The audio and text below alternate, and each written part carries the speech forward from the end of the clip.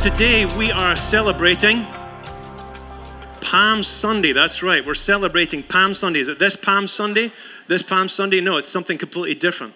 It's a day when Jesus decided to ride into Jerusalem as the sacrificial lamb. He rode into Jerusalem. This was his final walk up to the cross. And when he was riding into Jerusalem, he was greeted like a conquering king. When he was greeted like a conquering king, he was on a donkey, which actually was something that it looks like he was, humbled by having to ride on a donkey, which is true.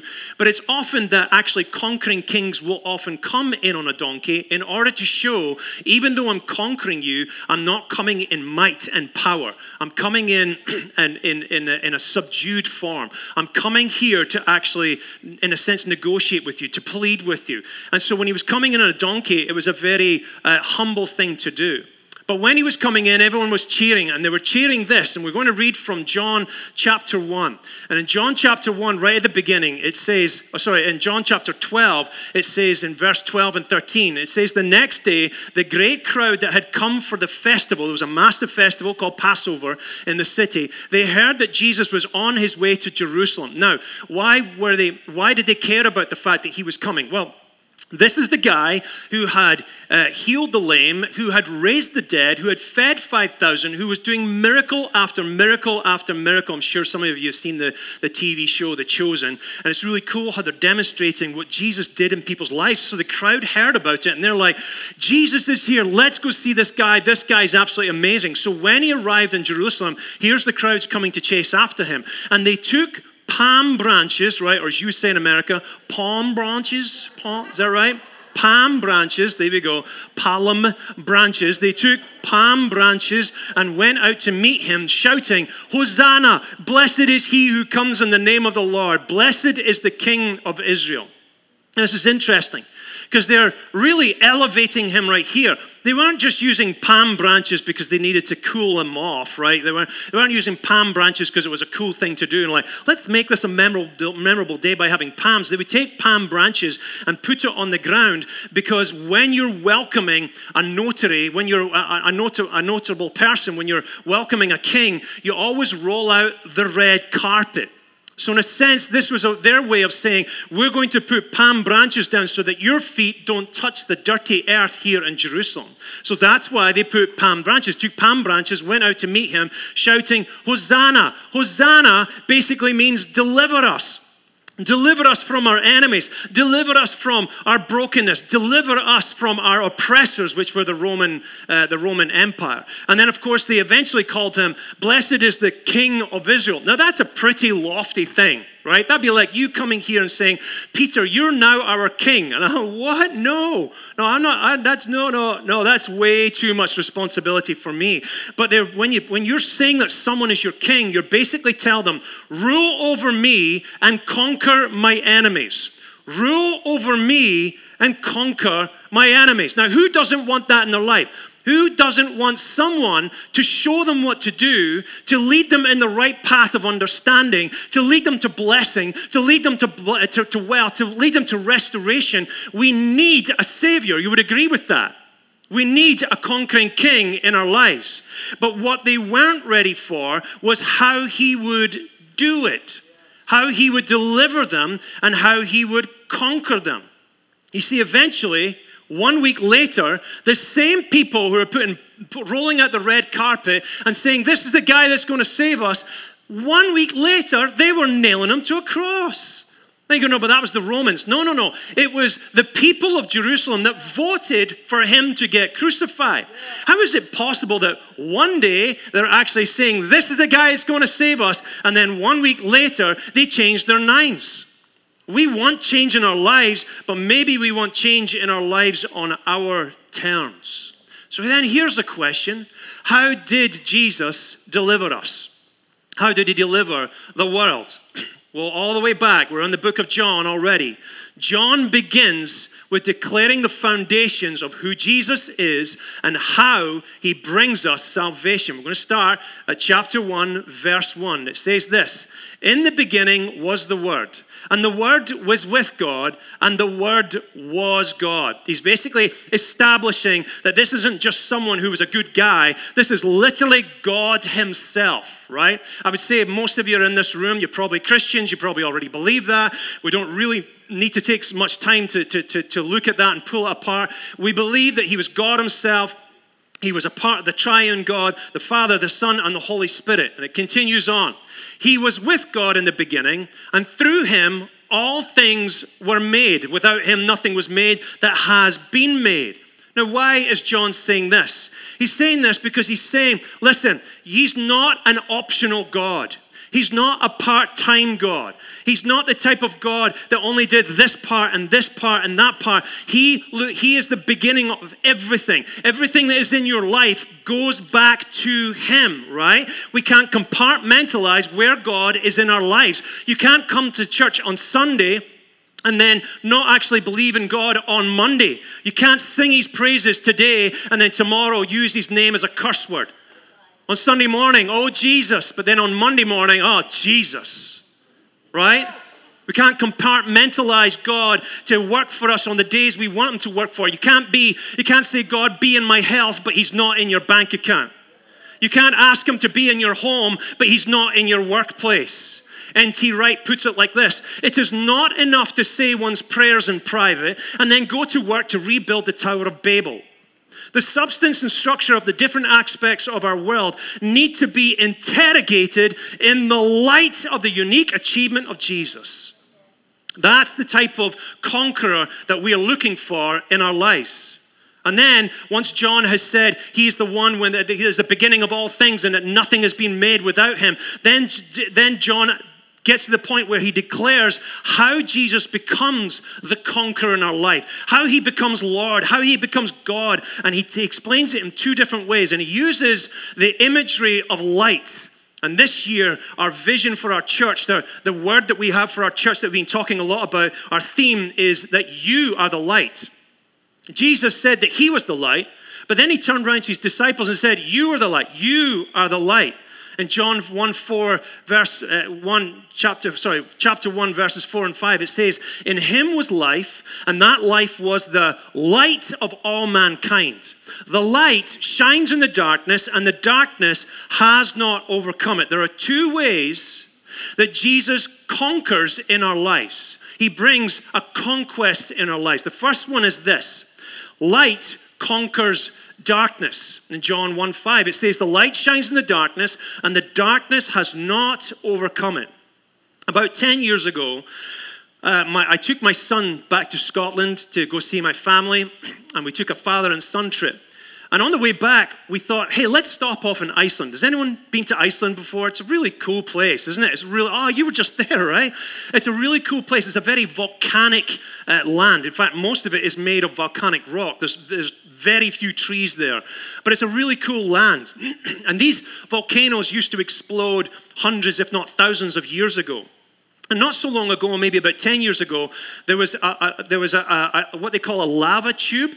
And when a volcano actually flows over, the lava flows down like a river down the mountain. But as it's going down the mountain, there's actually, it starts to crust over the top, but it's still flowing underneath. And so it's like an enclosed tunnel underneath. And about 10 years ago, a top of one of these tunnels actually caved in. So I said, hey, let's go on this tour and let's go see the cave.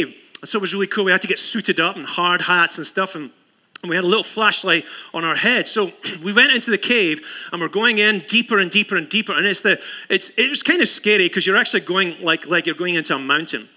And then the guy said, okay, I want you all to sit down. I'm going to tell you a story. So we all sat down on the ground, and Cale was beside me, and he said, now, I want you to turn your lights off. So we all turned our lights off, and he said, now, you're still going to see light because it's bouncing around in your eyeballs right now. But eventually, after a few seconds, it's going to dissipate. Do you see it going away? Do you see it going away? And we're like, yeah, it's going away, all right. He said, now this is the experience of deepest darkness. There is no light in this cave. There's no extra light from down the cave. We've gone so deep into this cave, there's no cave. Can you see anything? And of course, I'm holding on to Cale to try and give him confidence, knowing fine well I'm trying to give myself confidence, right? Because if he starts freaking out, then I'm freaking out. Actually, it's probably me that was going to freak out. And it's amazing when you're in darkness. Darkness consumes everything when there is no light, right? It consumes absolutely everything. So much that darkness creates two problems in our lives when we have darkness. In darkness, you can't determine what's real. You don't know what's right. You don't know what's left. Am I going forward? Am I going backwards? Is this up? Is this down? Where are you, Cale? Where are you? You can't tell what's real because you're so dependent on light to show you what's good and what's bad. If I put my foot in front of one in front of the other, I don't know if that's solid ground. Why? Because I can't see it. There is no light to show me what to do. The other problem with this is that you can't do what's right. Even all the tools, all the skills that you have don't allow you to be able to save your family or to help your family when you're in a deepest, darkest place. You can't determine what's real. Confusion and mental anguish comes upon you. You can't do what's right. You can't help the people that are around you. You feel useless. In fact, I find this, that when people are in darkness, they often start to make a series of bad decisions. I remember years ago speaking to a young guy, and he was telling me about how he's in lots of difficulties, and he was telling me, I don't have any money. And I said, well, do you have a job? No, I don't have a job. And he said, and the other thing is, I just got my girlfriend pregnant. And I said, why did you get her pregnant? And he goes, well, I didn't mean to. And I'm like, were you forced to? And he said, well, no, we kind of, and I'm like, yes, I do know. Why did you decide to do that when you can't afford a child? He's like, well, it just happened. I'm like, no, it didn't just happen. You see, what happens is we get to this place where we make one bad decision after a next bad decision, which leads to the next bad decision, the next bad decision. And before you know it, our entire life is consumed in darkness, and now our children have to carry this. It's important that when we're coming to Christ, that we're not just trying to become people who are good people, but we're becoming transformed people who know how to live in the kingdom of God and see the blessing and the fruit of the Holy Spirit manifest itself in our lives. Does that mean that difficult times won't come your way? No. Jesus didn't promise that we were going to have a perfect world in such a way that everything will be perfect for us. He said we'll have trouble in this world, but that He would carry us through it. The manifestation of the Holy Spirit must bring us to blessing. But here's the thing. When you give yourself to Christ, His light exposes your darkness. When they told us in the cave to turn the light on, we turned the light on and we were like, wow, oh, okay, now we can see everything. When Christ comes into your life, His light has to expose your darkness. That means you have to admit to your sin, your shame, and your failures. Note this, that in the dark, these things can become your friends. The things that you held on to, even though I was holding on to my son. Sometimes when you're in the dark, you can start holding on to bad habits or old habits. You can hold on to anger. You can hold on to rejection. You hold on to alcoholism or laziness or control or food, whatever it is. You're holding on to that thing that makes you feel like you're not alone. You feel like you're comforted right now. But here's the problem with those comforters is that they eventually become your tormentor. And we have to, when we're in the light of Jesus, we have to see it for what it is and say, I'm sorry, you're no longer welcome in my life. The point is this. If you want Christ to be the king of your life, if Christ is to be your king, He must conquer your darkness, which means letting go of the sin you have made a friend of. I get it. I've had sin in my life where I have made a friend of it until God said, no more is this going to be in your life. And I had to repent and let go of it. If He's going to conquer you and all your life is going to be completely in His hands, you must let go of the sin that has become our friend. The second thing, if Jesus is the light that conquers darkness, Jesus is also the light that creates division. Now follow me on this. John chapter 1, 9 to 12, it says this. The true light that gives light to everyone was coming into the world. He was in the world, and through the world was made, and And though the world was made through him, the world did not recognize him. That basically means they couldn't identify him. And even if they could identify him, they didn't give him due honor. Then it continues on. He says, but he came to that which was his own, but his own did not receive him. So if they didn't recognize him, now they didn't receive him. It's like, I recognize maybe you are a savior, maybe you are someone who's sent from God, but I don't receive you. Yet to all who did receive him, to those who believed in his name, he gave the right to become children of God. When it says that the true light that gives light to everybody, Christ has brought salvation to everyone and anyone who wants to receive it. But it says they did not receive him. They rejected the light. And therefore, if you reject the light, you don't have the right to become a child of God. Right? We don't get to walk on this earth and go, I don't know if I like Jesus stuff. I don't know if I get into this thing. You know what? I'm just going to live my life my own way. That's fine. That's the freedom that we have been given by God. We have the free will to do what we want, as we want, but not when it comes to him returning as Christ. Not when he brings judgment to the living and the dead. When the light is turned on, it creates division. It basically, you can tell what and who is in the light versus what and who is not in the light. It separates people. It separates governments. It separates morality, truth, and righteousness. Nothing is relative in the light of Christ. Everything is absolutely true, and he is the truth. Amen. It's his way, or it's no way. We can't have one foot in the world and one foot in the kingdom. You can't have one foot in the past and hopefully one foot in Jesus. You can't do that. You have to let go of everything that has been touched by darkness in your life, that has been touched by sin or brokenness or shame. Even from your past all the way up to the present, everything has to be subject to the lordship of Jesus Christ. Because once you have decided that Jesus is Lord, you have divided yourself against the world. You've divided yourself against darkness. Even family may turn against you because they've decided they don't like what you're saying and they don't want to be a part of what you're doing. It doesn't mean you try and reject them. It doesn't mean you try and push them away. It's just simply as soon as you declare you're standing in the light, this is what righteousness is, you're now being a condemnation to other people. I was speaking to my son recently about this, and I said, son, you've got lots of school friends, but as soon as they find out that you haven't been sleeping around, either they have to mock you or they have to justify their own position. They have to justify it because they possibly feel guilty about that. You see what happens when you decide to walk in the light and stand in the light, you're not only just conquering darkness in yourself, you're now becoming a division away from anyone else that is in darkness.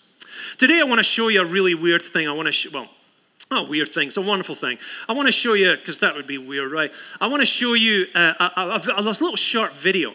And in the year 2016, there was a scientist in the Northwestern University, and they decided to try and study how an egg gets impregnated by a sperm. So if there's any children here, you're going to learn a lot of things this morning, right? So could we actually show that video right now? And I'm going to show you what happens here. When they were actually studying these eggs, I'll be here in a second. When they were actually showing these eggs, they noticed that when the egg was actually impregnated, it's on the back screen here, you'll see a bloom of light comes from it. Here's the sperm, it's about to go into two of these eggs, and it suddenly goes, and scientists discovered that at the moment of conception, light is released from cells. That's a miracle, right? Look at this other one here. So you can see the actual little wiggly worms trying to get into the little eggs. You see the pop of light that happens? When the sperm goes in, there's a release of zinc. Billions of atoms come out of this, and about 30% of the zinc is activated, and light comes from the egg. When I was watching this, the first thing that came to my mind was John 1:4, when it says, in him was life, and that life was the light of all mankind. Let the light of Christ birth something new within you. This is not a metaphorical thing. You literally just saw the manifestation of light. You go, oh, that's just a chemical thing. I believe that's Jesus right there. Because you were made on purpose for a purpose. John said it 2,000 years ago, and he's telling us to come alive in Jesus because he's the only one who can bring light to every area of our lives. Let all your sin and darkness be banished from you. Let him conquer you. Yield to him. Let it cause the cell division that comes to multiplication in your life, because that's my Lord Jesus Christ. Let's all stand this morning.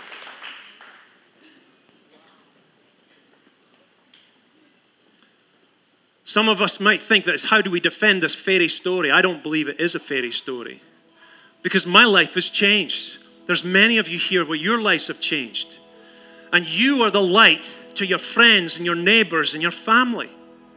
But there also might be parts of your life that are not fully full of light yet.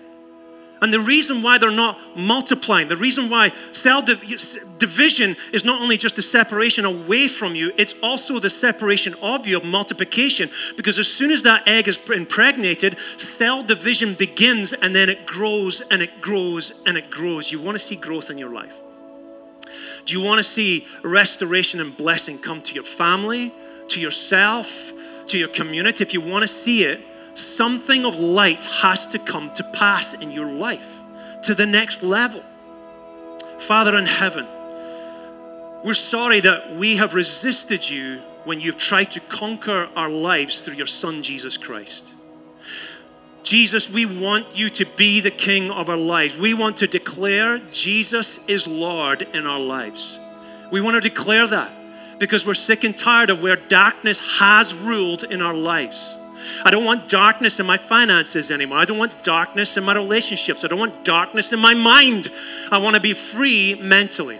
I want to be free emotionally. I want to be free morally. And we pray that you'll become the full light in our families once again, so that we can be the light to our communities, because so many are still in darkness. We ask this in your precious Son's name. And all God's people said, amen. We love you guys.